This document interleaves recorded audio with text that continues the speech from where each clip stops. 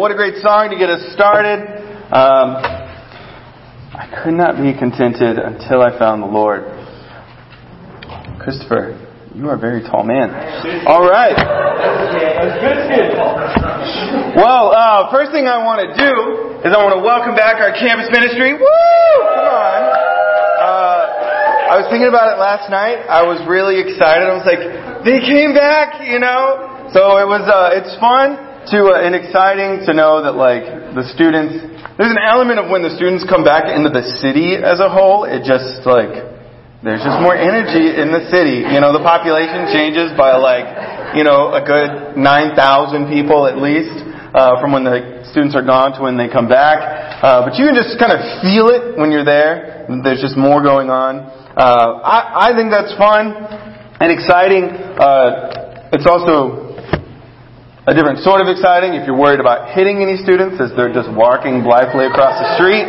But, amen. But, so this morning though, or before I do that, I do want to make one kind of thing to say, hey, this family room, go into the family room tomorrow. If you're free, if you got the day off, it's a great opportunity to just serve a organization that does a lot for our community and for just the low-income families. It's a really cool spot. I mean, most of us were there, obviously, for the wedding. And if you can and you're able, come. It's apparently it's 9:30 to 11:30. It's not too long, but I think sometimes we end up staying a little longer because there's usually enough to do. They did do a remodel, and everything looks awesome there now. So maybe they'll need us longer, maybe they won't.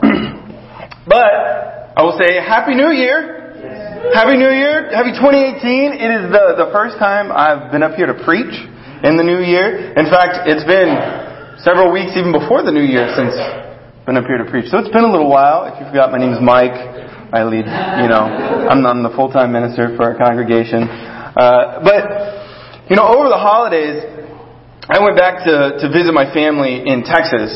And it was really nice to be there and spend some time with them.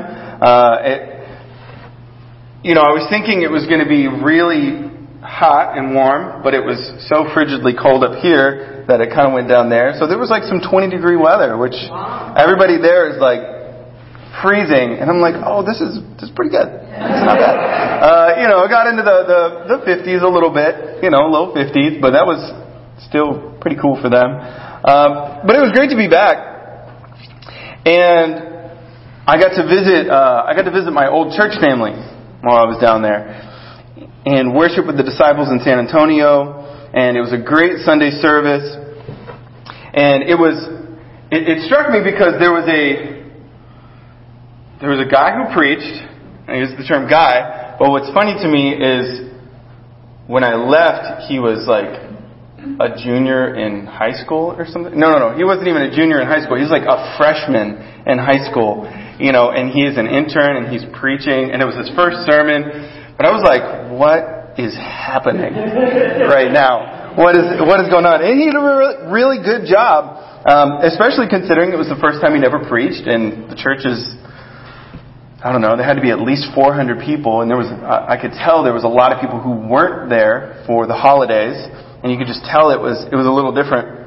But it was wonderful to be back. It was wonderful to visit friends and catch up for a little bit with them. I didn't get to hang out a lot with them, but I was so excited to be there. And so I remember Kristen and I were at the car, and we have James, and I got my dad to come to church with me, which was a really big deal. And I had mixed emotions about it because I wanted to like hang out and like help my dad have a great time, but at the same time, I was so excited just to be there because it was like I parked the car and I'm like, Who do I know in the parking lot? Who do I know? And I'm carrying James, and I've got him, and I'm so excited for people to meet him, and I'm just pumped to be there. And I start seeing people that I know, and I'm like, hey, and I like start trying to hug people, and then eventually I see enough people that I'm like, here, Kristen, and I'm trying to like, give James to Kristen, so I can just go like see all of these people that I know and I love and I miss, and it was great to see them.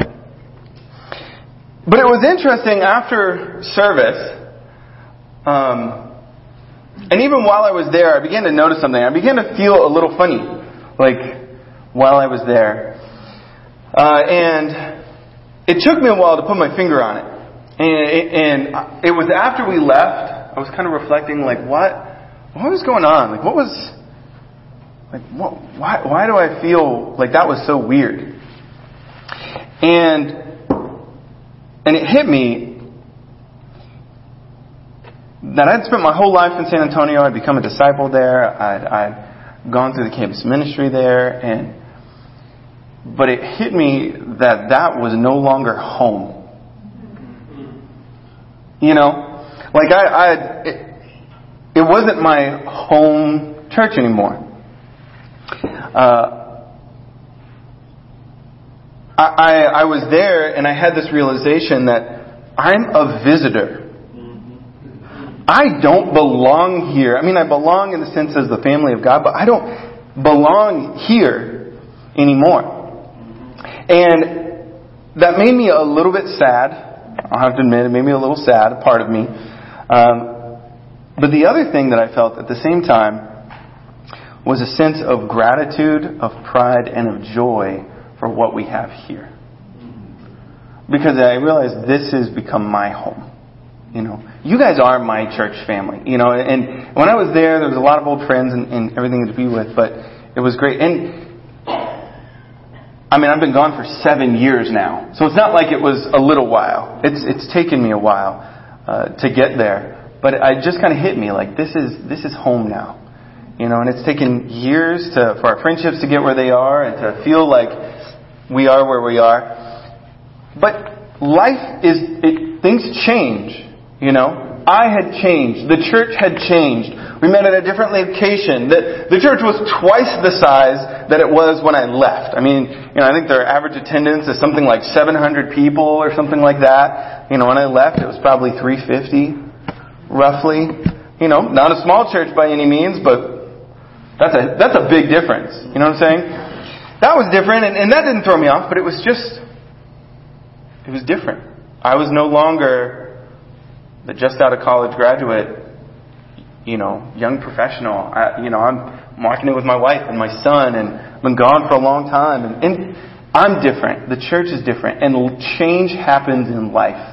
And we can feel good or we can feel bad, but change happens. You know what I mean? Yeah. And so, life is all about change. Like I said, some are exciting and joyful. Some are like dreadful and sad, right? And last week, you know, Josh talked a little bit about this idea in his sermon of things being made new, if you were here. And it did inspire some of my thoughts that I want to share with you today. Because people often have very different opinions about change. Anybody not like change? Don't like change. Who loves change? Like, I love it when things are different. You know, it's so exciting. You know, and then the rest of us kind of fall somewhere in that margin of in between, right? There's enough change that it doesn't like turn my world upside down, but enough like structure and sameness that like I feel like I really get to get things done. Different things as it gets new, as change happens, but for me, it's a new year. The year has changed, guys, by the way. It's 2018. And this time of year, I like to sit and reflect on, it's good for me to sit and reflect on how last year went. And what do I want to see this year? What do I want to see change? And what kind of goals I want to shoot for? And then as I've made lists before. Anybody ever made a list of things they want to see in the new year? How many people have finished like 100% of their list before? Somebody done 90% of their list? Maybe 60? I think I might have gotten close to 50 one year, which was like, yeah. But in the reality, as you're writing this list, you can almost hear the like variables of life just laughing at you, like mocking you, like, thinking you don't know what's coming and all the things that are going to change to turn your plans upside down. And so, what happens as we look into this future is there's all of this unknown. All these things that want to sabotage our best laid plans. And so what I want to try to do is root us today not in what can change, but what never changes. Amen? what I want to do is make an appeal for us to plant our lives on the immutability of God. And that's just a fancy theological term for God doesn't change. That God stays the same. So building our lives on this fact that our God, who is perfectly good, does not, cannot, and will not ever change, is the best way to enter into 2018. By rooting ourselves in that fact. There can be a confidence in pushing. You want to make a bet? You can push all your chips on this bet. That the God of the Bible is the same yesterday, today, and forever. And to trust in and lean on that is good for our souls. It's good for our souls. So the title of today's sermon is The Never-Changing God in an Ever-Changing World. Are you with me? And we're going to start in James chapter 1 in verse 17.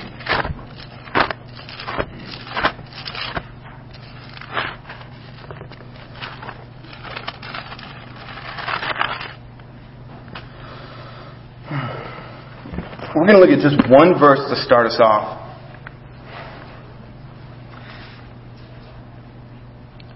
James 1 verse 17. Holy Spirit tells us, it says, every good and perfect gift is from above, coming down from the Father of the heavenly lights, who does not change like shifting shadows. Pause there. You know, this passage, he says, one of the things he's trying to explain is God does not change like the shifting shadow of life. Everything good and perfect is going to flow from Him. And that brings up questions of what is good, and we're not going to jump into all of that today. But sometimes what is good and what is perfect is not always comfortable. I will say that. Like God's plan is His good and perfect plan may not always be what we conceive to be as the most enjoyable experience, but really is a perfect plan for us. But here, in the context of this passage, it's funny because it talks about how God does not change and how good His gifts are and how perfect His gifts are. But if you look at this passage of James, if you look at this section, it's all coming before it, all about trials and temptations. And he's talking about how things are hard and they're challenging, and then he says, hey, take joy in all of these things.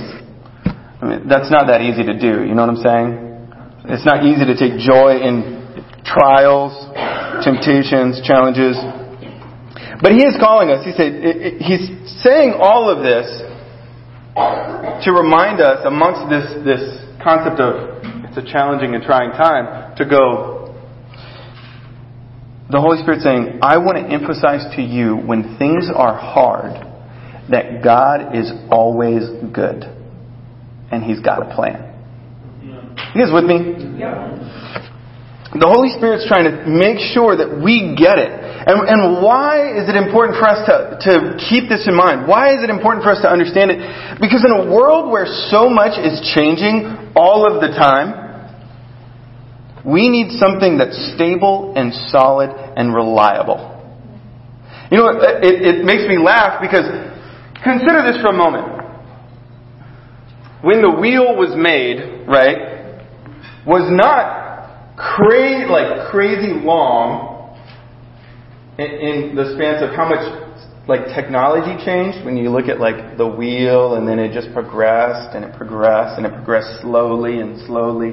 And you look at this time period, they're discovering more and more new things. Society is changing and cultures are shifting, and even for the Jewish people at this time, the Romans have spread out through the world. There's roads being built and culture is passing through in a way that's never happened before. A lot is changing. And the church is spreading out as well around the known world. And he's going, we're being exposed to all of these different things. You're experiencing new challenge and new trials because things change. Our society today, I would argue, is the fastest shifting ever. I mean, it changes so fast when you think about it. I I mean, some of you who are in your 50s, right? 40s, 50s. If you think back just to what it was like when you're in your mid-20s, it's so different, right? I mean, even for some of us, and you know, I'm barely in my 30s, and many of us still that are in our 20s. Think back to what it was like when you were 10. You know what I mean? How many of us remember floppy disks? Right? So even most of us still remember what floppy disks are. But life has changed so much. Do you guys remember when the little flash disks came out, the thumb drives? You guys remember when like a 512 megabyte flash drive was like, whoa, that's so, you know what I mean? Yeah. And it cost you like $40 for one. Anybody remember that? I remember that. Now it's like you go and you could buy a half terabyte for that price. And a thumb drive. I mean, you can buy, for a little more, you can buy a thumbnail drive with a terabyte on it. I mean, that's the difference of less than a decade. But what we've been able to do and go and accomplish, and it's only going to get faster. Which is almost kind of scary. And so in a society where things are changing so quickly, we've got to find something that doesn't change. You guys with me? Yeah. And there's good change and there's bad change. Families change, right? We grow. Families grow. We're about to have our second baby. And from what all of you have told me and other people have told me, our life is just, it flips upside down. It's going to like flip upside down and then somebody's going to start shaking us. It's supposed to be what it's like. So, amen. But God is good. But we're going to be working for that. But seeing that God is stable and He doesn't change. That what's interesting is what is right and what is wrong. In our society, what is right and what is wrong seems to change pretty quickly now. You know? And it's astounding when you look at it. But what's right, what's wrong, we often, in scriptural terms, we often look at it as light and darkness. And yet, if you think about light and darkness, if that line shifts and blurs, it's hard to tell where right and wrong is. You know what I'm saying? What you need is a fixed light. You need something that's going to stay stationary to help you really determine where that is. And what's good is that God doesn't change like that. Is there? You get what I mean? For me, it helps me not just in the things that are changing like that, but it helps me when things get into turmoil. Because let me ask this. If you think about it, the thing that causes you the most turmoil, I would bet that it generally has to do with people. Most of us agree with that. It's not people, it's usually money. But I'd say most of the time it's people. And for me, when people come and go in life, that affects us probably the most. Right? It hurts us the most. It rejoices. It makes us the most glad and the most sad. But the one stable thing in our life can always be God. And He's always good. He's never not good. How many times is God referred to throughout the Scripture as a rock or a fortress? Dozens and dozens of times God is referred to as a rock and a fortress. And it's all meant to convey to us a security that God is a place of strength and refuge. How do you view God these days? Think about it. How do you really view God these days?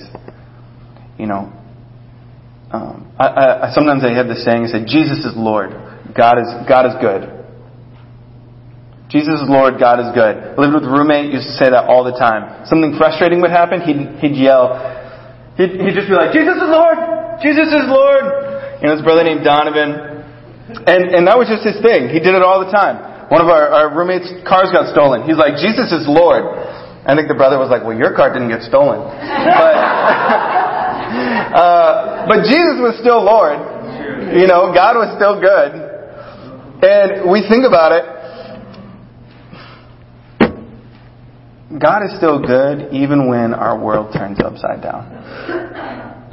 And people disappoint us and people hurt us because He is not a shifting shadow. And when we get this, when we know this is true, accept this is true, write it on our hearts as true, believe it in our minds as true, when we know that God is good and unchanging, it can give us strength and stability. The strength to sustain and the strength to inspire us. It can sustain us in times of challenge because we know and believe that God will deliver a good purpose even when we don't understand it. It can inspire us by giving us the security that we need to go into uncharted territory because we know where refuge is and how to get back to it. And because we know that, we can explore a little bit farther. You know what I mean? James is now getting to the age where he'll run, but he still likes to look back where we are. But he doesn't always do that. And I'm excited that he's bold. I'm also terrified because that means he runs away from me sometimes where I can't see him. I was so super upset with myself. I see Sue's face. She's upset with me, probably a little bit in her heart right now. Kristen was very gracious to me, but at the wedding, Kristen and I were talking, and James sat down in a chair, and she's like, all right, I'm going to go help with this. And I'm like, all right, I'm going to stay here and help with this. And James is right there, and I'm like, okay, James is right there. And then I end up talking to somebody about this, and then I don't realize it until Sue walks up to me a couple minutes later going, this child was found walking up the stairway by himself. Far, in another part of the building. And I was like, I think oh dear God, because, Christian and I too, we freak out about the idea of him being kidnapped. He's a good looking kid, he's cute, he's funny, he's smart, all of these things, even if he wasn't, he's still our kid, but he is, and so we're terrified of that idea. Gut-wrenching kind of thing sometimes. But him knowing, there's a place where he's safe. When he knows he can still see me sometimes, he's just still more bold. He gets scared. He's got the anxiety. When we know where our safe place is, we're more likely to explore.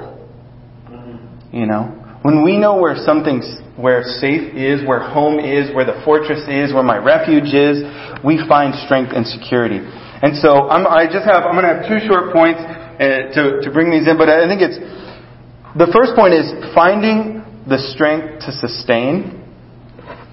Right? Finding strength to sustain, you've got to go to God and understand that He's the place of security. Right? And there's so many scriptures I thought about being able to use with this, but turn over to Philippians 1. Come on, Mark. Because when we think about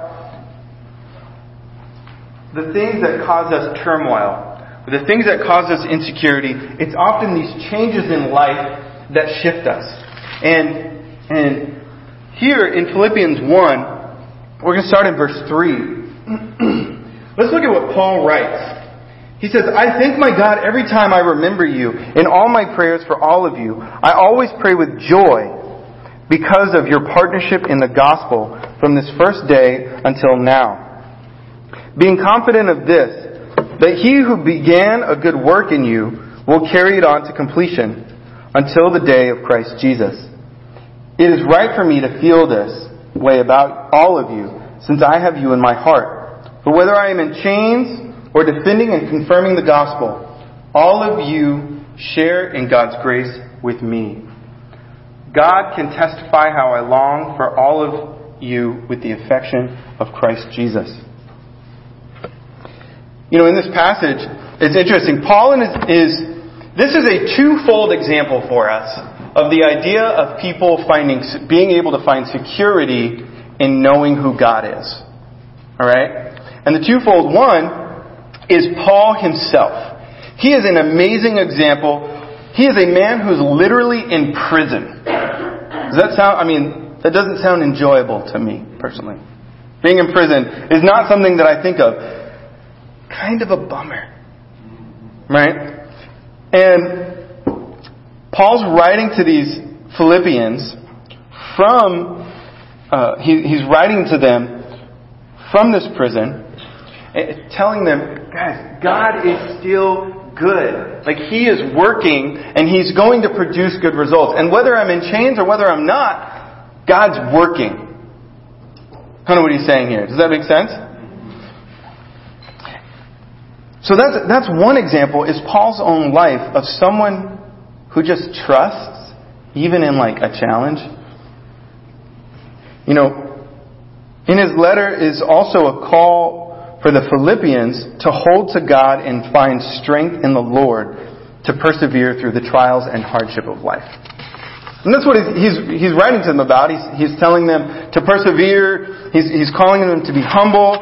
He's saying, don't take confidence in the wrong things. Take confidence in God. Keep going towards your goal. Don't give up. And it's a lot about being joyful.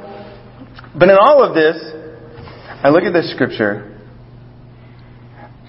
and I see the example of what Paul is calling them to in the society that they're in, Philippi, and the challenges that they're facing. And he's going, God is still good. Rejoice and be glad. And if you read through Philippians, that's what it's about.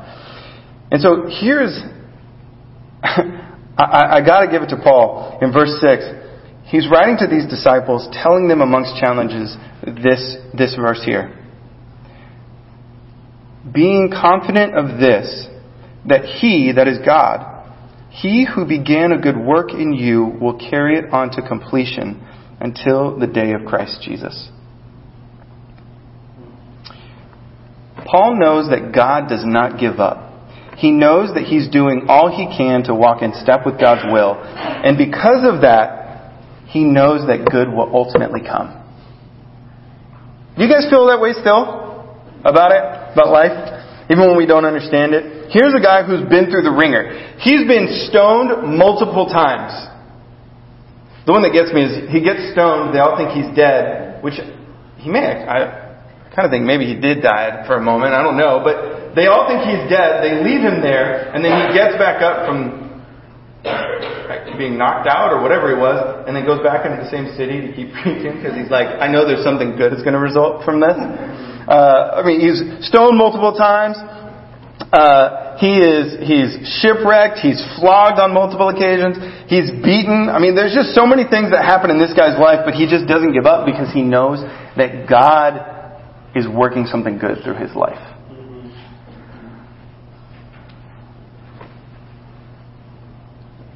Ultimately, the Holy Spirit is again saying through the Scriptures, but speaking through Paul and speaking through Paul's life, an encouragement to us today. That God is trying to say that He isn't through with you if you're in a challenge. No matter whether or not you think you are through, God is saying, don't give up. I've got a plan. I know you may not see it yet, but I'm working, so don't lose hope. So I ask you today as well to not give up. Don't give up faith that God is good, that He's got a plan. He is who He is, and He won't change that.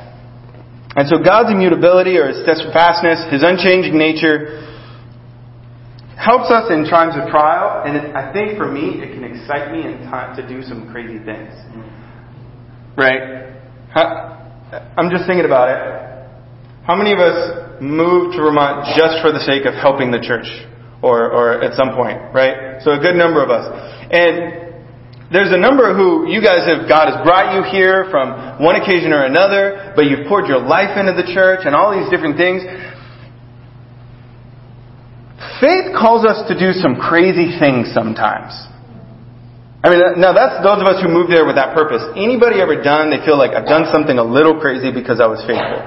At some point in your life.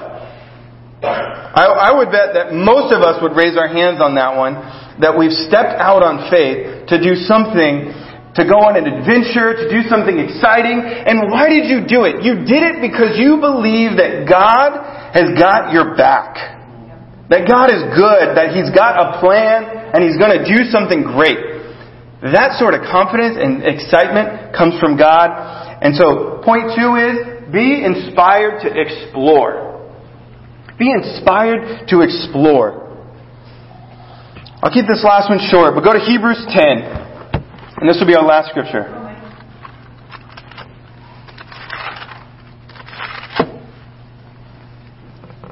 Hebrews 6, verse 10.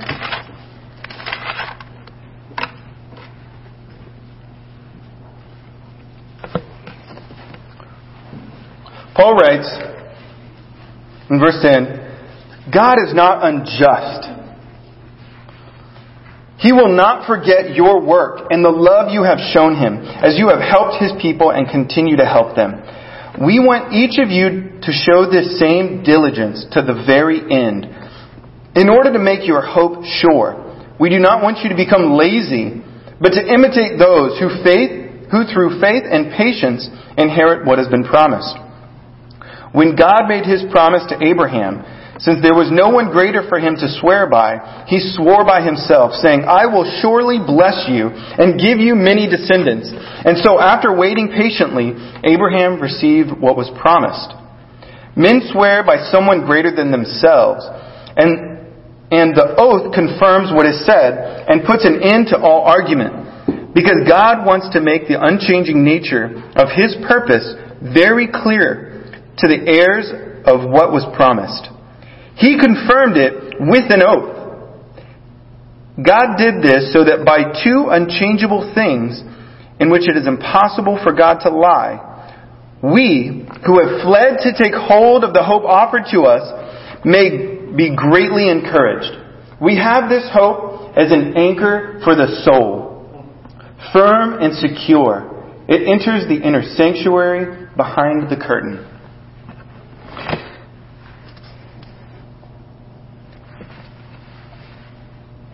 I personally read this scripture and I feel a little bit called out. Alright? I feel a little bit called out, specifically by verses 11 and 12. Because he writes, we want you to show diligence to the very end. I'm going to paraphrase a little. To show diligence to the very end. We don't want you to become lazy, but to imitate those who through faith and long suffering have inherited what has been promised. Faith through faith and long suffering. This word for patience is often can be put as long suffering. But for me, this passage speaks to me for a couple reasons. One is because it goes on to tell about a man named Abraham who leaves a place of security, of wealth, of a place with his family, to go and move to a different country because the Holy Spirit tells him to. And God says, go and do this, and this will result. I give you this as essentially as a promise that this is what's going to happen.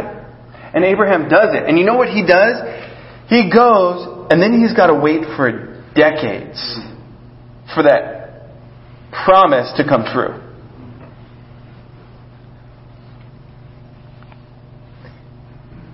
That is a powerful idea in the sense that we sometimes have to wait a while to see the good result of God. I feel this in the sense of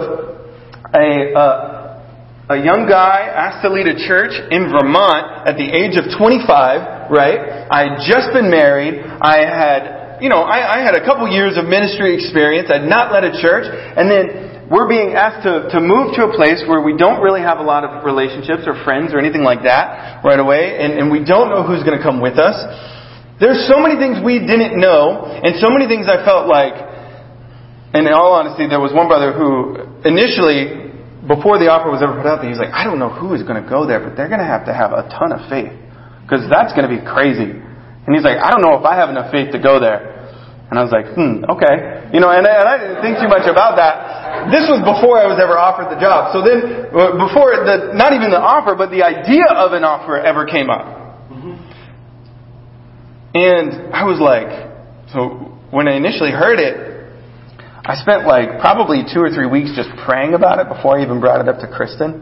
Because I was like, God, is this what you want? Is this really where you want us to go? Because we were very happy in Portland. We had a great apartment. We had awesome friends. Our ministry was I really feel like it was about to just blow up and take off. And I was just so excited about where we were in life that I felt no desire to leave from where I was. Because I felt like where I was just doing great. And yet God put this call out there to go, do you want another adventure? Because I've got a plan. Right? And so we took it. And there was 18, right? There was 18 people in the church here when we moved. There were 6 married couples. There was 1 teen. There was, the church had been small, and then we ended up finding another 12 people to come in the first year, which was awesome. But let me put it this way. I feel called out because of what God has done, and I can sometimes forget. We went from 6 married couples to 15 married couples now. That's awesome, right? We went from there being 1 young professional to there being over 15 young professionals in the church, right? We've seen dozens of people we've seen over a dozen people be saved. We've seen children be born. We've seen so many good things happen. And yet I know that I moved here with even bigger dreams. And sometimes, because we're not there yet, of hitting some of those dreams, I was like, we're going to get to 56, biggest the church has ever been, by year 3. And we're in year 5, but we're at 50. And I also recognize that if all the people who hadn't moved still lived here, we'd be at 70, so that'd be fired up. But, we're growing. And maybe it doesn't happen on the timeline that I expect change to happen, but God still told me, it put on my heart that I've got a plan for Vermont. I've got a plan for you. God has a plan for each of you in that as well. And some of us have spent our lives, some of you have already spent the better part of your lives here. This is a life work. The church, the goals, the growing this ministry here, it's a life work, and it's not just one life, it's many lives. And God was going to continue to work through all of us because He's got a good plan. But that gets me excited when I think about life changes. Adventures come. Trials and troubles come. But you know what never changes? God never changes. We can take confidence in the times where we feel like we're in the middle of a storm, getting beat down, where the waves are coming up over our heads. God is an anchor. God is a safe harbor. God is a refuge in those times. If we hold to the faith and trust that God is good. And there's a plan there. And in the times where we feel like, you know what? Things are really good right now. Maybe it's the time for an adventure. Where are you at right now? Are you ready to push forward and start something new?